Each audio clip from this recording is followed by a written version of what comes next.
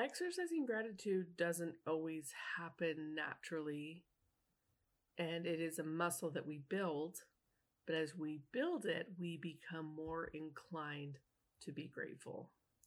Today we're talking about gratitude and approaching gratitude. Let's cue the theme song. Let's go. You're listening to the Disarming Honesty podcast with Jenny Hansen-Lane.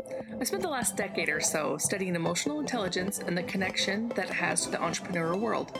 Join us on this journey as we use every day as our teacher, as we pursue our highest vision of ourselves. The show is dedicated to vulnerability and mindset as we explore the necessary paradigm shifts it takes to change our lives and pivot into profiting from our passions. No more playing small with our dreams. Let's go. When the weather starts to change, I start to think about the seasons and the holidays. We've talked about that over the past couple days. And more than any time, I start to think about gratitude. A lot of us relate gratitude to Thanksgiving, and I think that's okay.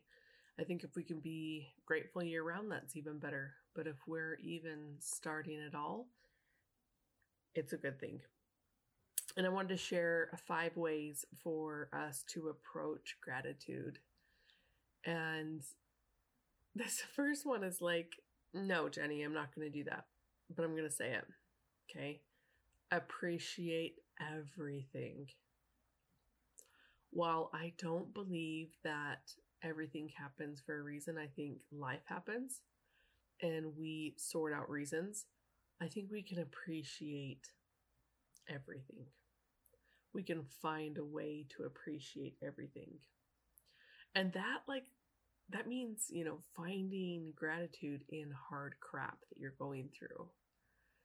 I've been in a funk today, a serious funk. And I told my husband and he's like, well, the sun hasn't been out at all today for the past 2 days. I thought, well, maybe that was it. So then it's my job to find gratitude in my challenge. At least I get to be inside and play with my kids or spend more time with my husband inside. It's my job to find gratitude in the challenge. The second tip that I would give is to write down the things that you're grateful for. Once you do this, your list will grow, and that means that your mindfulness around gratitude grows. The third thing that I would tell you to approach gratitude is to look for opportunities around you to help other people. Whether it's lending a helping hand, babysitting some kids, going out in the community and actually volunteering. This is a great way to approach gratitude and have more gratitude in your life.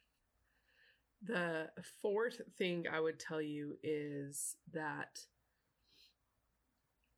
expressing gratitude to other people, not just writing it down, but telling people that you love them, spending time with your loved ones is a really big one.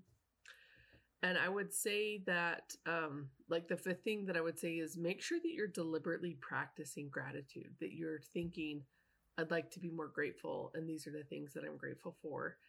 I have experienced that in my own life, that when I am more grateful, I'm happier, and I'm actually more fun to be around.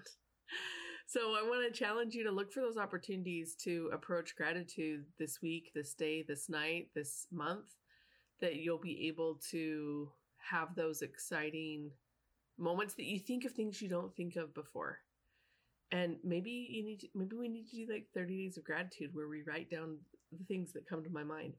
I did this with a friend a couple years ago, and I loved one of her posts. She was grateful for spatulas and all these things that people didn't have, a long time ago.